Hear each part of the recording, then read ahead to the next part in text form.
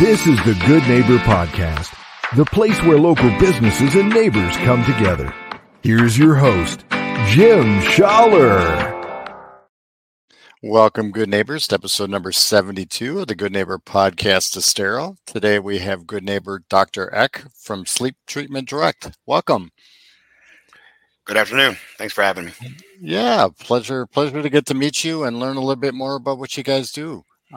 Why don't we just jump right in, and why don't you start by sharing a little bit about what you guys do over at Sleep Treatment Direct? So we have a company and a training. We do education and treatment for sleep apnea, breathing disorders, and for snoring. What we're known for is that we do the alternatives that people prefer. So we don't put everybody in this little fighter mask and with the hoses and all that stuff and the CPAP machines. We treat with and teach the alternatives to those that are much simpler, mostly oral appliances. Interesting. Now, how did you go about getting involved in this? You were a dentist by trade, correct? Yeah, I had 4 dental offices. I sold my dental offices in March of 22. I still have my sleep apnea company and my education lecturing services that I do. I got involved really for 2 reasons. One is in my dental practices, I treated, we had a big focus on TMJ, headaches, and facial pain. And there's a huge correlation between sleep and those things. So we got involved, and I started my practices in 2000, and in 2002, we started treating sleep because of that correlation. One of the other things that got me into it was my father, at a very young age, 26 years old, had his first heart issues. And so I got out of school, I was 28 years old. And so I'm a couple years into practice, and I'm like, I really need to figure out how to prevent the problems that my dad had, because I'm already older than what he was when he started his problems. And so through all my research that I did, and I tried to figure out how do you have cardiovascular issues, heart issues at that young of an age. And the one thing that kept coming up in the literature was undiagnosed and untreated sleep apnea. And back then, the amount of people who went untreated, undiagnosed was about 90% of the people with sleep problems are going undiagnosed and untreated. And today, after all this time, it's still 80% of the patients with these problems are going undiagnosed and untreated. Wow. And of course, I had myself tested, and I came out to be a severe sleep apnea patient. So those of our listeners that aren't familiar with sleep apnea, could you explain a little bit about what that is and what it does to a person? So sleep apnea is when you essentially stop breathing while you're sleeping. And the definition of an apnea event is you stop breathing for at least 10 seconds. So you can sit there and snore and make noise, but the moment you go quiet from your snoring and or start gasping for breath, that means you quit breathing. And so in my particular situation, I stopped breathing 56 times an hour. So there pretty much wasn't a minute that went by that I didn't stop breathing for at least 10 seconds. And this puts you at incredible risk of so many different health problems, let alone you're tired all day long. You feel grouchy, and in kids, by the way, this is one of the things we look for in kids is their daytime behavioral issues, right? If you take a child who is used to getting a nap and he doesn't get his nap, how does he act all day long, right? After he doesn't get his nap, not good, right? Well, you take a child who doesn't fall into the proper stage of sleep, they can sleep 8 hours, but if they don't fall in that proper stage of sleep, now they go all day long acting like that kid that didn't get his nap, and they get labeled as ADD, ADHD, and all these problem kids. And 70% of those kids have an airway and breathing issue. They don't actually have ADD and ADHD. But it's an easy diagnosis for them just to put a label on them rather than look deeper and find out what the real cause is. Yeah, medicate and move on. That's it. So you mentioned a lot of these people are going undiagnosed. Are there certain symptoms or things that people can look at to question whether they might have sleep apnea or not? There's a lot of symptoms you can look at. About a third of the people are are unsymptomatic. They don't have any symptoms. I had zero symptoms. I had zero symptoms that anybody would consider related to sleep. I wasn't tired, and that's one of the most common things. One, you snore. Your spouse doesn't want to sleep in the same bedroom, right? You're tired. You wake up, you sleep 6 to 8 hours, and you could literally 2 hours later take a nap, right? Those are common symptoms, is that you're tired. But you have to look at your medical history as well. Those things that are caused by airway and sleep problems, if you look at your medical history, you're on more than one medication for blood pressure, diabetes, depression and anxiety. All these things have a huge correlation, TMJ and headaches, with sleep apnea. So there's a lot of things we can look at in your medical history to have an idea if you have sleep apnea or not. And now you mentioned, most people, when they think of sleep apnea, think of, putting that big machine and that big mask on their face. You had mentioned you do that an alternative way. Yes, we treat primarily with lasers, non-surgical, simple laser procedures that don't even need anesthetic.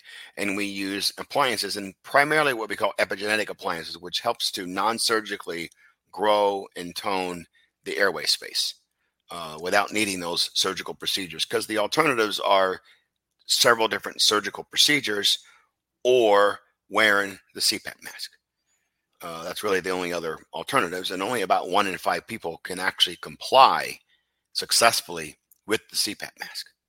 And of all the people that we see and test that are wearing a CPAP mask, the majority are actually not being treated successfully.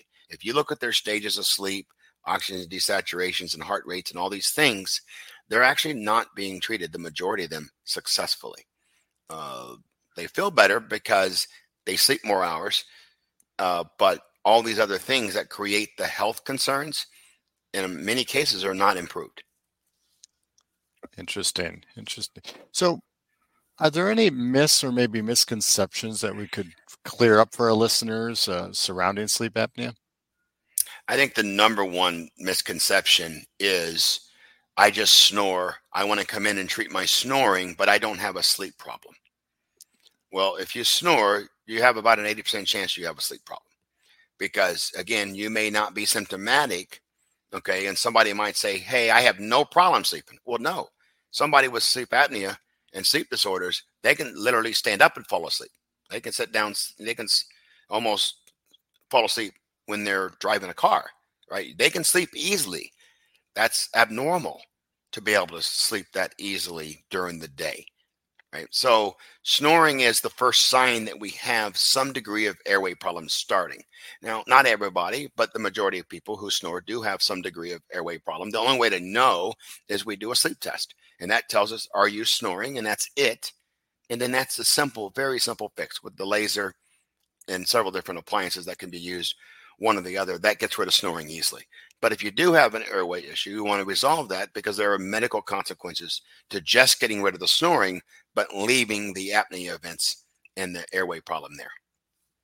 Interesting. So is apnea curable in a sense? It is. There's so if you wear a CPAP, that doesn't cure anything. That just masks the problem. But with our epigenetic appliances we actually address the source, the anatomy of the problem. And we can treat people over the course of about 2 years. And the majority of them, when we're done, they're done. They don't need anything else. They don't need to continue wearing appliance. Some of them do, but most of them do not. Right? Whereas if you wear a normal appliance that most dentists make, or you wear a CPAP, that is a lifetime, forever and ever. Right? Yep. So, on a side note, are you from Southwest Florida originally? I was born in Illinois, Springfield, Illinois, but I have been down here for a long time, since '86, Marco Island originally. So I grew up down on Marco, went away to finish college, came back, and then in 2001 I moved from Marco to Bonita. So I've been here a long time. Seen a lot of changes down here, right? Yep. Used to be a lot of roads, used to be 2 lanes, and a lot of them used to be dirt roads. So it's different. Absolutely. So is there anything else that maybe our listeners should know about sleep apnea that they don't know or should know? Well, I think, and it comes back to maybe another misconception in that when it comes to treating sleep apnea, most physicians are unaware, and most patients are unaware because they're misinformed most of the time by the internet, that appliance therapy and some of these other alternatives is only for mild and very simple cases. These epigenetic cases, we can treat the most severe sleep apnea patients without surgery and without a CPAP machine and get great success. In fact, our what we call precision appliances that we do have an 86% efficacy rate. And that means it works on 86% of people. Well, the Inspire surgery, which is a $50,000 surgery that's being marketed everywhere, only has a 53% efficacy. And CPAP only has about a 56% efficacy. So there's a huge misconception about you can't utilize these alternatives but for simple cases, and that's absolutely not correct. Absolutely. You're doing a great job in educating people and getting the word out there. How would our listeners go about getting a hold of you if they themselves or someone they know suffers from this? They can call the office, and that number is 239-444-1741, or they can go to our website. Our website has a lot of information and clicks on there where they can call to make an appointment at sleeptreatmentdirect.com.